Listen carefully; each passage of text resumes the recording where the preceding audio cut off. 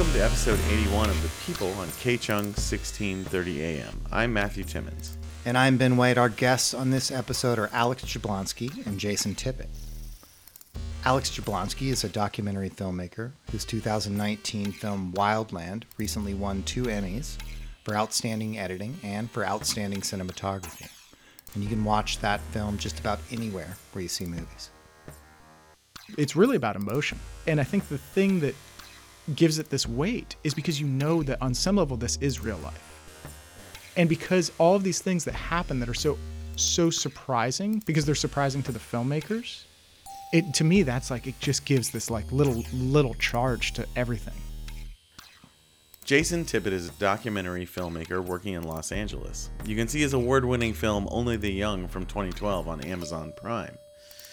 His book of photography, Heading to Bills for Cigarettes, has just been released from Oscilloscope, and it's a limited run of 1,000 copies, so you should really get your copy right now. Yeah, go buy one. I think those are the type of documentaries that should be made. I think if you know you're going to make money off a documentary, it's probably like some pop culture layup that I'm not super interested in, but it seems like most people are. And if you hang out to the end of the show, we're going to hear the world premiere of a new song from Los Angeles band Rinks. The People features the voices and ideas that make up the cultural landscape of Los Angeles, the West Coast, and beyond. It's like a broken record magically repaired. Alex Jablonski and Jason Tippet, welcome to The People. Yeah, welcome, guys. Thank you for having us. So Alex, tell us about your Emmy Award-winning movie. So the film's called Wildland, and it follows a crew of wildland firefighters over the course of a single summer. And you see them kind of come in during the job interviews all the way to when they're fighting their first fire. And that's kind of what it's about. But what it's really about is kind of these folks trying to find purpose in their lives or find some form of healing through fighting fire. And, you know, you can imagine how the fire functions as a metaphor from there. And so, but to make the film, we actually became firefighters ourselves. So we were actually part of the crew. We fought fire with these guys, and we were only shooting about 10 or 15% of the time that we were out there. And so the result is that you have all this time where you're just in the woods with these guys working with them. And once you got past this kind of like proving stage of like, oh, is this guy really going to work? Or is he like just going to be here to make this film or blah, blah, blah. Once you earned your stripes, you're kind of just like anyone else on the crew. And I think that's the quality that we were trying to really bring about, was to make this experiential story where when you are dipping into these kind of interior monologues, you know, these kind of the stories, these guys' backstories, it just feels totally natural. It feels like, oh, this might have been something that I would have learned from them out on the line, but now I'm learning from it this way. And, you know, because of all the time we spent out there, it was a two-way street. I mean, I shared a lot with Tim about, you know, what it was like for me growing up and stuff like that. And so I think that you develop this really natural rapport. And I think that's what kind of gives it, it's an intimacy that's really earned. And I think that earned quality comes through in the film. Okay, so we should talk about this, because I think that when we're talking about documentaries, I think that you and I both make a very specific style of doc, and we're both fans of a very specific style of doc, right? Yeah, absolutely. Okay. You're not super into watching some kind of like biopic. No, I mean, I'm interested in directors of documentaries, like people making deliberate choices and just recognizing their style and appreciating just the choices that they put into the way they want to tell a story. And I feel like I don't see, I mean, not like I don't see a lot of it these days, but it's pretty few and far between when I'm seeing a documentary filmmaker not doing like a poor man's impression of like, I mean, I love this show with all my heart. Like, I love Chef's Table, but I do feel like a lot of stuff I see now feels very much like people doing an impression of that. And it's like everything looks beautiful and it's like glossy and like the interviews look nice. But like the thing with rewatching Wildlands, I mean, it's just so refreshing to see just like you stay in a scene with people, like there's scenes, like there's not kind of this like floating like B-roll over interviews, and it moves, and the choices you make are very similar to the way like someone making and directing a fiction film would make. And I respect that. And I mean, movies I've seen lately that impress me in that way, like Liza Mandelip's like Jawline, I mean, is just such a wonderful thing, that it's like you can just see her as a director, and it just doesn't feel like someone meandering and following people around with a camera. There's like deliberate choices you see in the work. Have you seen All These Sleepless Nights? I love, that director too. Oh my, I'm forgetting his name, but Mikhail Marzak, right? Yeah, like Fuck for Forest, Yes. like another director that just whatever he makes, I'm gonna watch. For me, the way I think about it in some ways is like, one, I'm only interested in making, and predominantly, I'm only interested in watching present tense documentaries. Oh, that's a great point. Okay, so that's something I don't ever want to make something that's already happened. Like that just doesn't seem exciting to me. Like I love, and it's almost like the story isn't the important thing for me up front. It's like the subjects are what's important to me. And I think there's like always a story going on, like with. And when you say subjects, you mean the characters? Or the characters, yeah. And I'm pretty sure that's like how you go into making things too. Well, I mean, so in another film, I would just say like is The Overnighters. That's a film that I really loved that had this like very present quality about it, where you're seeing scenes unfold. I mean, for me, I begin every film or like every spark of an idea with a question, right? So for Wildland, it was like, how do young men grow up? And it was really about that liminal state between like 21 and 25, right? But then also with that question comes the question of like, well, what does growing up mean? And so, we have like one of our rookie characters in the film is actually like 45 years old. But he I mean, to me, he begins the film as a boy and he ends the film as a man, because there's that transformation, there's that change. And I was particularly interested in like the group dynamic. I mean, that's the stuff I'm interested in watching. That's the stuff I'm interested in making. And I think that I like what you're saying about like, like just that style and these deliberate choices, because I think that's like more about getting to the ecstatic truth than the like, here's the real truth. Yeah, and the casting part of it too. I mean, the people, you're filming, like, I mean, for me, it's important that I love someone who can be themselves no matter what. And it's almost this like, this lack of like self-awareness or something. And it's, to me, if I turn the camera on and they're not the same person that I really liked, when I wasn't filming, it's sort of just a red flag. And, one of my favorite movies, like American Movie, it's just, I mean, it comes down to these like people you're filming, and it's, to me, like a story, like sometimes it just sounds better on paper, like that they're going through. And that's what I feel like I see a lot of now, is just things that sound good on paper, but I don't think they necessarily need to be movies. Like there's like so many stories, like, but does this movie could have been an email? Yeah, like this really could have been like, like 3 sentences, like telling someone at a bar, like, what. Yo, SeaWorld is fucked up. Yeah. Alex, you said you started Wildland with a question, but I wonder how, like, in the process of making, a documentary like this, how those questions change in the process of making the work. Like, do you find new? I think that for me, it's the question doesn't change as much as you start to get answers. And because you start to get answers, you start to incorporate those answers into the film.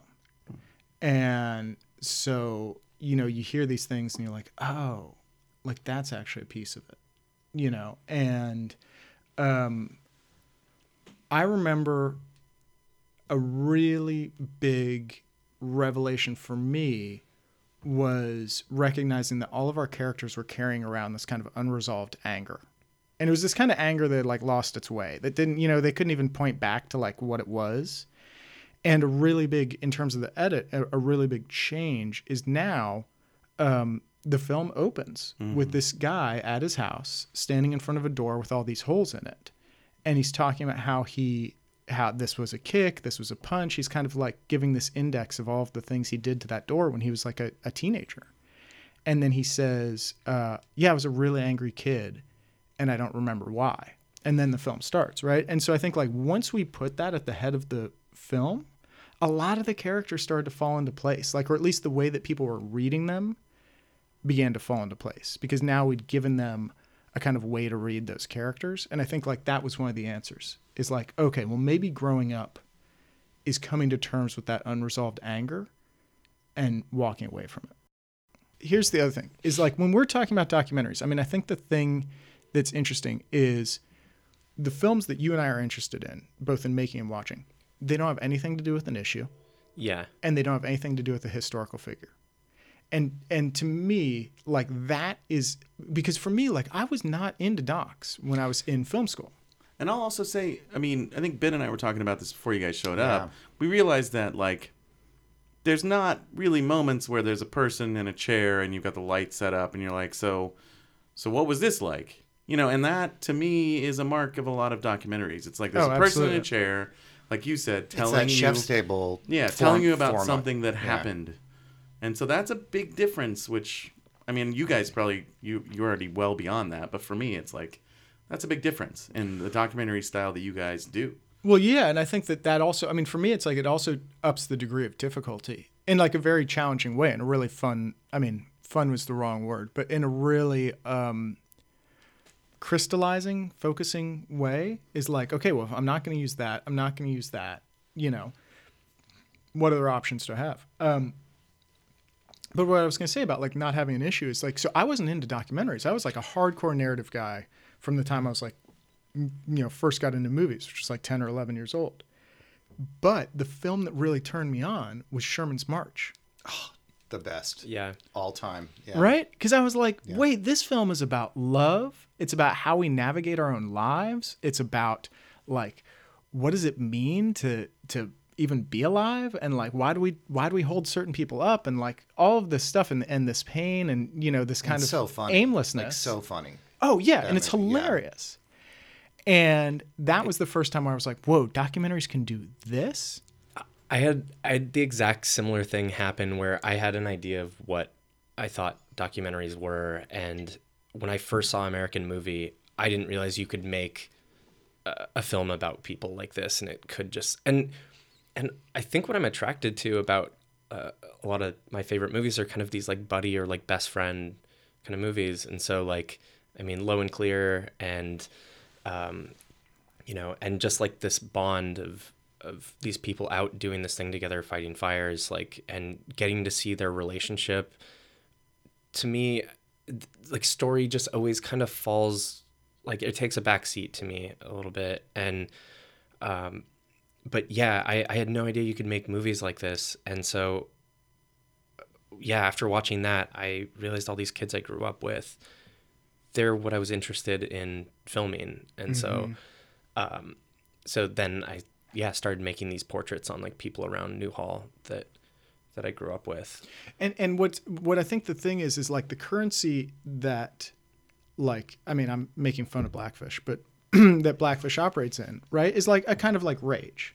You know, like don't do orcas like that, right? And like, and I think a lot of like impact documentaries, there's some, I mean, not to oversimplify it, but there's some kind of element of that, right? And I think that what is interesting about the work we like, Jawline, you know, too, and All These Sleepless Nights and Only the Young, and it's really about emotion. You know, it's really about emotion, and I think the thing that gives it this weight is because you know that on some level this is real life. Yeah. And because all of these things that happen that are so surprising, because they're surprising to the filmmakers, to me that's like, it just gives this like little charge to everything. And I feel like there's this other type of documentary or this other type of person who's like trying to like crack a story or, you know, just be the first one there. And it's like, I don't know if you guys saw, it's incredible, The Amazing Jonathan, Ben Berman's film. It's on Hulu now, but I think it really is a great discussion on just the reason people are making documentaries. It's like there's so many there's a documentary being made about everything. Like, and even multiple crews racing, like they're just these just these buzzards like circling like this tragedy. And in his movie, I love it because he kind of turns the camera back on himself and is like, wait, why am I making this after this other crew comes in and tries to start filming? And they're essentially filming this guy who has like a year left to live, this magician from Vegas. And I helped edit on that like early on, but like as I was working on it, it just made me realize, I was like, man, there's just too many there's too many. Yeah. Like not everything needs to be a documentary. I mean, to me, the exciting part about making a movie like Only the Young or like Thompson, this short I made, is that I think they're interesting and I want to show this to you. It's like not already this thing people are paying attention to. It's like I want to present what I think is interesting to you. And it's a weird challenge in a way too, like taking something that maybe feels a bit like overlooked or mundane. In that way, it's very much like, you know, what this term that people use of like cinematic nonfiction. It's like you're trying to make almost a narrative film in terms of thematic elements, in terms of characters, but you're just choosing to do that in a documentary style or a documentary approach, using real people as themselves. And I think also, I mean, I think that camera systems have made it a little bit easier. I mean, for Wildland, we shot that in 6K on a Red, which is a heavy camera. It's not a small camera. The batteries are heavy. I mean, it's small, but it's what, you know, like Lord of the Rings was shot on, and like, you know, Straight Outta Compton and stuff like that. And along with like, you're out there actually fighting the fires with this equipment on your back. That's what I was going to say, is it's like, it's one thing to be like, yeah, I'm really into cinematic nonfiction. It's another thing to carry a 25-pound camera into a wildfire and be like, okay, we're going to get this. You're listening to The People on KCHUNG 1630 AM. I'm Ben White. And I'm Matthew Timmons. You can hear The People every third Sunday at 3 p.m. on KCHUNG, 1630 a.m. You can also find us on Instagram at _people_radio. And you can find us anywhere you find podcasts by searching for The People Radio. We're also hosted by Insert Blanc Press, so you can go to insertblancpress.net and click on The People at the top of the page and get this and all past episodes for free right there. And now we're going to get back to our conversation with Alex Jablonski and Jason Tippet. So, Jason, you have a new book coming out called Heading to Bills for Cigarettes.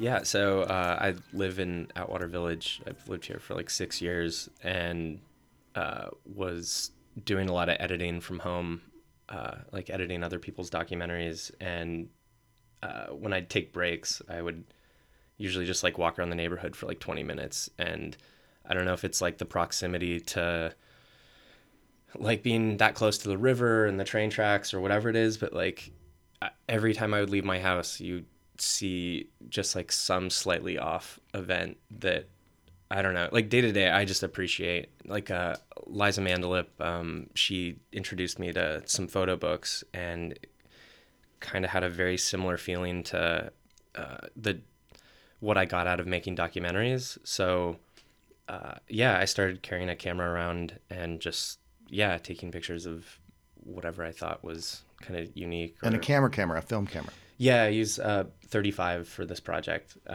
which was nice because it was like a little bit of what I did in college, and it's just like nice being able to go to the darkroom and have actual like physical prints of your work. Yeah, so it's mostly just characters around the neighborhood I see. It'll be some lady walking out of a little market with like 10 rakes in her hand trying to eat an ice cream. Just like things that they're just like slightly off. What's interesting to me about it, right, is like, because you're describing it as these like lazy walkabouts where you were like taking a picture of a flower, you know what I mean? And like, but street photography is really intense. Like, it's very, like, anytime that I've tried to do it, anytime that I've like gone out and said, okay, I'm just gonna take photos of strangers on the street, like, it's a pretty intense experience.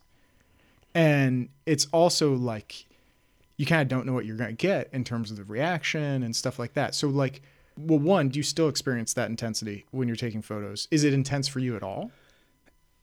It's not really intense. It's like I actually have just a really good time doing it because I like interacting with people. So do you tell them you're going to take their photo? No, I don't.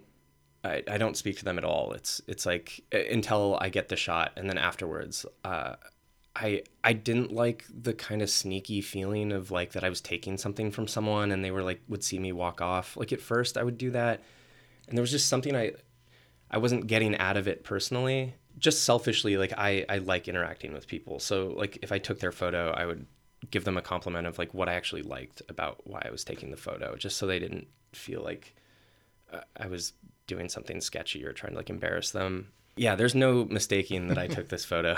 Like they, yeah. So that's also another reason why I just would stop and chat with them. And yeah, like that. I mean, none of that stuff is in the book, but it's just kind of a nice added personal thing for me. And it almost like it kind of scratches like the same itch as like documentary. We'll talk about that itch that it scratches that is similar to documentary. Like what is that thing that appealed to you about it? I maybe just like wasn't as excited about making documentaries at the time I started taking photos. And there was something about a book format, like this photographer, Jill Friedman, I really love, like this New York photographer. She has this book of firemen and police officers, and it kind of just felt like this incredible, like intimate portrait. And the fact you could maybe like create your own playlist and just sit there with a book for a while was like it eliminated so much anxiety for me. Like I think I'm just like on my phone, or like if you're watching a movie, like you're also like on your computer, like checking your email. And this was just like my focus was just on these photographs in this book, and would like sit there for like 45 minutes and just kind of flip through. And so I like the idea of someone putting in the attention to a piece of work I would make. I think that because of the subject matter that you're working with, which I would say is like people on the margins, right? Yeah. Like there's a way to photograph that would feel like ironic and almost like a freak show type. I mean, freak show is too strong of a word, but kind of like this hipster distanced laughing at these folks. Yeah. Which is not in your work, amazingly, which is like you're taking those photos, but there's this real open-heartedness to the images. And there like that tension between like, wow, this feels like something that could be treated with irony, but there's some sincerity behind it. Even when it's like you're photographing someone in a bright pink shirt in a car that matches the color of that shirt, there's still like a warmth to it. So that's why I'm like trying to inquire about like your mental state when you're taking the photos.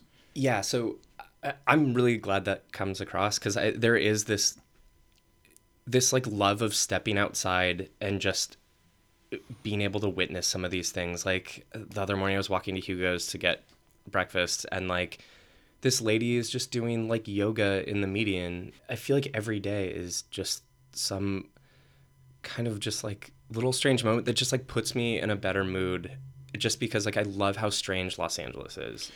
And it's like I think a lot of people can find it overwhelming, but I just like kind of can't get enough of it. And I think that you're capturing a lot of what makes it so fascinating. And there's a certain like time capsule element to it, right? Like I feel like your photos are very much of like this period of, for lack of a better term, kind of like American decline, right? Of like people trying to cling on to these things. And like, I'm thinking about the photograph of like the guy who's got to be in his late 50s, but totally ripped on a skateboard.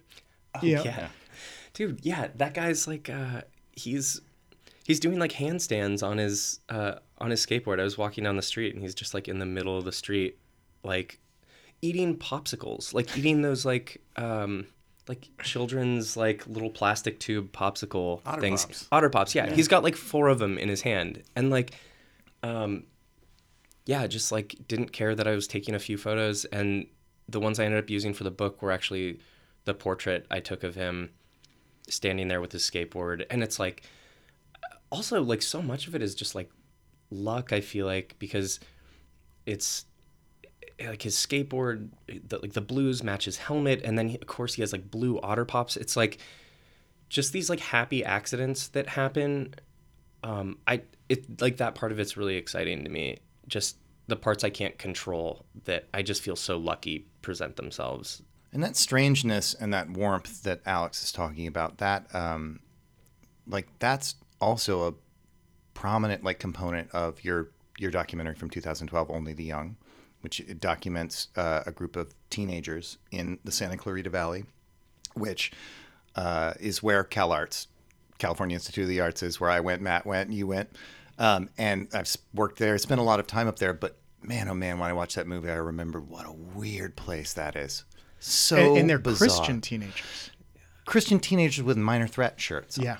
You know, like, and stuff that from where I'm from in the South, it's like you couldn't go to church with a Black Flag T-shirt on. So it's like it's regionally specific as well, and very bizarre. But you treat them with this warmth, like Alex was saying, that doesn't put them at a distance or isn't making fun of them. Yeah, I mean, and I also think with like Alex's films too, it's like so much of making documentaries, I mean, to me, I feel like is casting, which I mean, I'm not, this is kind of a blanket statement, but like I feel like casting is so much of what's missing in documentaries right now. Where for me, I mean, I think, and probably for you, it's just something that's really intuitive. You just look at somebody and you know, like, oh, they've got this quality, you know, and with the crew boss, the kind of quarterback in our film, who's a guy named Tim Brewer, you know, he just had this thing. He just had a certain kind of magnetic quality, and just decided, like, okay, we've got to be on his crew. You know, just saw the way he interacted with people. He was funny, which helps a lot. Like, he had some you know, he had a quick wit. But it was also just like, you could tell that there was something else going on there. There was something a little bit deeper. And so you just start, you know, pulling that thread. And then you're in this, I mean, we're going to get really deep inside baseball documentary talk, but like, then you're in this very weird place for a long-term project like that, where you're trying to become friends with them because you feel like that's going to help the film, but you're also trying to become friends with them because the same thing that you recognize as making them a good character is a reason you like them on a personal level. And then you're kind of like balancing this thing of like, well, I'm friends with this guy because I like this guy, but at the same time, I'm also friends with this guy because I want to tell his story. And you have to kind of like, is that exploitive? Is that, you know, are you taking advantage on some level? Which is tricky, especially when you're spending, you know, a year or 2 years with somebody. And yeah, and what people decide to open up to you about. I'm always so shocked at these points where people decide to like let you in. And like, that's also another part of making these types of movies that I feel lucky, I guess. Mm-hmm. But yeah, like the access you got with all the, I mean, and everyone's so natural in your film too. But I think that the naturalness is really a function of like what journalists call the deep hang, right? It's just spending so much time together. You're listening to The People on K-Chung, 1630 AM. I'm Matthew Timmons. And I'm Ben White. Remember, you can find The People anywhere where you find podcasts, Stitcher, SoundCloud, etc. You can also find us on Instagram. We're at _people_radio. So go there. Yeah, follow us. Find us on Insta. Get them links. Yeah. We're also on at insertblancpress.net. You can click on The People at the top of the page. You can find all our past episodes there. And now, back to our conversation with Alex Jablonski and Jason Tippet. When you meet a filmmaker, let's say you just meet someone and you don't know that much about them, what do you begin to assume about their income stream or how they make money? I mean, like, what do you think? I mean, just because I'm projecting how I am with documentary and how I make money, like documentary to me just feels like a really expensive hobby that I do in my free time. So I just assume that they're much better at talking people out of like their money, like fund their projects than I am. I'm not very persuasive. Also, I've had people offer to give me money, and it's like, for some reason, it's just like hard for me to take people's money because it's... Wait, give you money in what context? like give me money to make my movies. Okay. And there's like this weight where I'm not always sure how they're going to turn out. And it feels, there's just a lot of weight taking someone's money, not knowing that they're probably not going to make it back. Or if they do, like, they're just going to make their money back. And, so I just always assume people are better at applying for grants and getting creative with funding projects. But also that, you meet people who maybe come from a bit of privilege where they don't have to worry as much about people helping them out if it doesn't work out. Like I definitely don't have that at all. Like I couldn't ask my parents for anything. So that fear for me of like actually being like homeless and hungry, like, I mean, I'll figure it out. It's real. Like it's stressful because it's time I'm taking to make something that, and the type of movies I make, I don't think are going to make a lot of money. And so like for Oscilloscope to like put out my work and, like the photo book, I mean, I respect a company like that so much because they're just trying to put out good work. I mean, yeah. And we should mention there are only going to be 1,000 copies of Jason's book printed. So get on it. But, I mean, I think that like, so one thing I've been thinking about is like, if a certain type of documentary doesn't make money, should people be making them? I think those are the type of documentaries that should be made. I think if you know you're going to make money off a documentary, it's probably that's a like bad sign. It's probably just like some pop culture like layup that I don't know. I'm not super interested in, but it seems like most people are. So yeah. I don't know. I mean, but getting back to the kind of individual income thing, I think that I'm really interested in just like artists having the conversation about how you make money because it's so critical. And I think I had this experience coming out of film school. I'll never forget it. I was cutting a film for a director and we were cutting at my house and the rate was low. And he was like, hey, we're going to have some folks over for dinner who worked on the film. Like you should come over. And got the address and I'm like driving over and I'm just kind of like, man, this is a crazy neighborhood. Like crazy in terms of how nice it was. And then it was just a full on mansion. I mean, it was a full on 3-story mansion, pool in the backyard, the whole deal. And I'd been really comparing myself to this guy. Like, oh, why had he made 2 films and I'd made none? And why, and really kind of beating myself up about just from where I was at that time of like not being on a path far enough. And I think like the reason I'm interested in having this conversation is because I really wish that, or I think it's important to hear that if you don't come from money, your path and your timeline might be very different than peers of yours who do come from money. And that's okay. And just kind of like having a certain kind of like consciousness around it. And I also think it's just really tricky because like, I mean, these docs don't make, I mean, they make a lot of money, but if you spread it out over, they can, but if you spread it out over 3 years or you spread it out over 4 years, it's not that much money. And so, for me, it's like, thank God for marketing work, advertising, really directing commercials and branded content stuff, because that's really where I'm able to make a healthy income. If I'm going to be honest, like this pendulum of like things working out, like I remember after Only the Young, I started getting like all this like commercial work and I was like really in with this agency and I was like, oh my God, I'm like making this much money.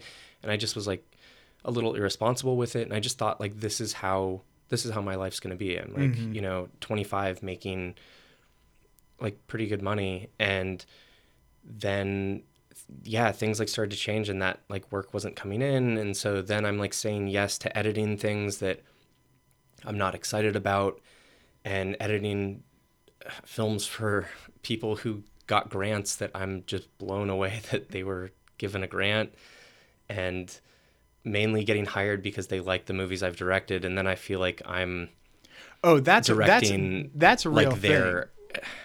It's infuriating. I don't want to interrupt, but I've had a lot of times where I'm like, because I'll edit films for for work, but also because I like it. I mean, there's also something really satisfying about cutting something that you weren't there shooting, because you have that kind of distance from it where you can be like, okay, like, you know, you're attached to this, but I think this is the way it can work. And you can I actually think like my bedside manner as an editor has gotten way better having been a director, you know, which is like, it's okay that you're freaking out. Like, and if I were freaking out, this is what I would want to hear.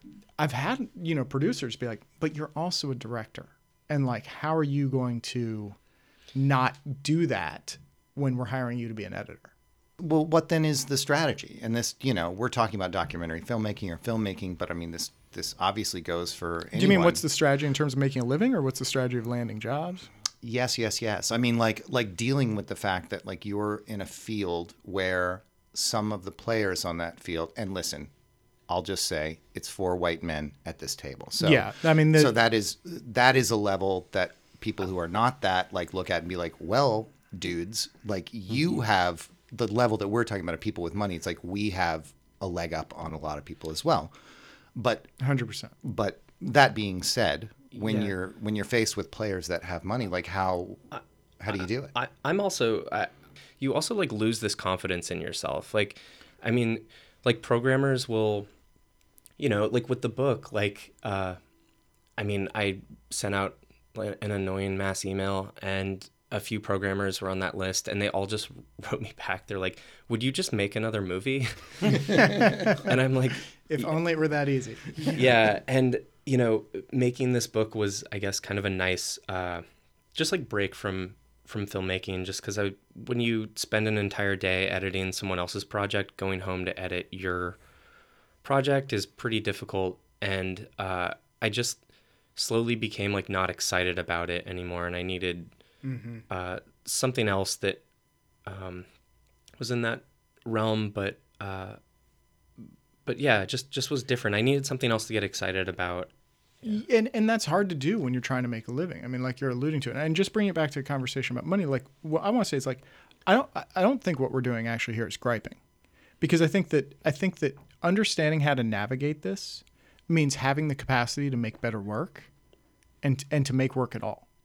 I think that what you were saying about it results in a loss of confidence is really, really critical, because when you can't get work, and I've absolutely been there, and like you're stressing about money, like forget about being creative, forget about having interesting ideas. It's like just putting one foot in front of the other. Yeah, it takes a toll. Oh, absolutely. Just the stress. And I think that, I mean, and we can include this in the podcast now, but like, you know, Spike Jonze, right? Like Spike Jonze comes from, you know, the Talbot's fortune. He was, you know, incredibly wealthy. And I think that like, if you spend time around the really wealthy folks, they're not used to having people say no. Yeah. Right. And so that expands what you think is possible in terms of whatever you're doing. And so you like, there's no like, it's just different when you come from a different class, I think. Sure. I think also with the money thing, when your creative work is sometimes very close to the jobs that you take, that can also like kind of sully the waters for actually your creative work. Like Absolutely. you said earlier, you're going home, you're editing other people's work, and it can be difficult to take your mind out of the other people's work and like make your own ideas. So I mean, how is that for you guys? I mean, besides just the commercial work, but things that are so close to what you're already doing, like slicing that cake, you know, diagonally so that you can still have your slice and eat it too, you know. I think part of it's being lucky enough to have really good clients. Like I did, done a fair amount of work for the clothing brand Patagonia, and they are wonderful clients. And if anything, like, I think at times I would turn in stuff that was a little too out there or, you know, whatever. But at the same time, like you're lucky in that you actually are doing what it is that you love to do. You're just doing it under a certain structure. And I will say that when you don't have that structure and there's no deadline, you have no idea how it's going to be released, you don't know if you're ever going to finish it, like that is a very, very different feeling. And it's both freeing and terrifying, you know, in a way that doing something is like, okay, this is this job, this is this deadline, it's getting released here, it's in, you know, it's advertising or it's branded content, however you want to term it, like that feels different. But I think that doing that, and then I also think, I mean, for me, working some of the jobs that I've had, if I had not had the bigger thing I was working on, I would have lost my mind. You know, I mean, when I was making the fire doc for a year and a half, I was working in-house in the marketing department of a solar company. And I was spending my weekends flying up to Oregon to go tromp around in the woods with these dudes. And if I hadn't had that, and it was just like, okay, like this is what I'm doing. I'm like in the marketing department of a solar company. Like I probably would have lost it. Yeah, walked into traffic. Yeah, it's rough. And that was a good job. Like, Yeah. you know what I mean? Like I had it pretty well, but pretty good. But like for me, like I have that thing where I need to be working on something or making something. And, you know, when I'm 70, it'll probably be some kick-ass watercolor that I'm working on my front porch. But I'm always have to have, you know, that thing. I had this teacher when I was first starting out, Mike Ott, who, when I was first making short films, would always like tell the class, like, you know, make sure you're being very careful with like what you're showing, and just like don't disrespect people's time. Like make sure like whatever you're showing them is like the best, and like don't make it too long. It's like people's time is like important, so like that should be important to you. And I don't know, something that for some reason that's like always kind of stuck with me with like what I'm showing people. I want them to know like I've put so much thought into this that like I'm not fucking with your time. No, I have an absolute terror of doing anything that's self-indulgent. Yeah. You know, or that I perceive as self-indulgent or anyone else does. Like it's... Yeah, so I mean, whether it's a movie or a book, it's just like I feel like I don't want to put anything out unless I'm just so excited about it and I'm proud of it. Like if this movie I'm making on Nick, I've been working on for 3 or 4 years, like, and he's a good buddy. I've told him, like, if I don't think it's a great movie, like, I'm just not going to put it out. Like, and he feels the same way. And I don't know. I think people just put stuff out too much. I think maybe like take a second and just like really, maybe it's easier for me to say because. Well, we'll close out with those words of wisdom. Jason, Alex, thank you so much for joining thank you. us. Thank you both. Yeah, thank you. You've been listening to The People on K-Chung, 1630 AM. I'm Ben White. And I'm Matthew Timmons. You can find The People Radio anywhere that you find your podcast by searching for The People Radio. Yeah, that's Stitcher, SoundCloud, All of Overcast, those all that places. stuff. Leave us a rating and review if you can. That would be very nice. iTunes especially, that helps us out. And we're also on Instagram at _people_radio. So find us on Instagram as well. Yes, please do. Our theme song is Oct Fifth by Lewis Keller. As always, yes. And we're going to go out this episode with a world premiere of a new song from Los Angeles band Rinks. You can find them on SoundCloud, and you can also find them on Instagram at Rinks with 3 I's, RIIINCS. And they are playing at the Moroccan Lounge here in Los Angeles this Thursday night, December 19th, 2019. That'll be a good show at a very good venue. Yes. And the name of the song is Grapefruit.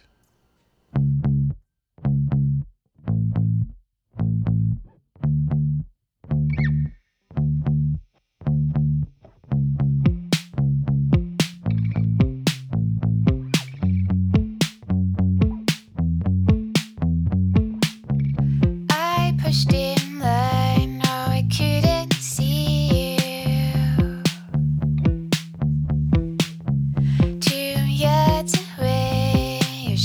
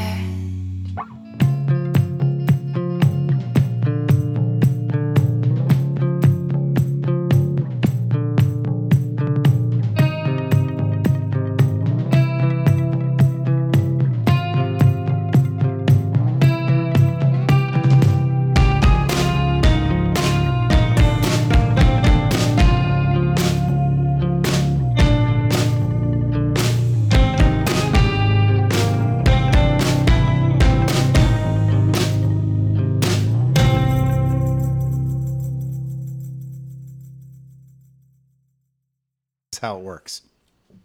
That's how the magic gets made.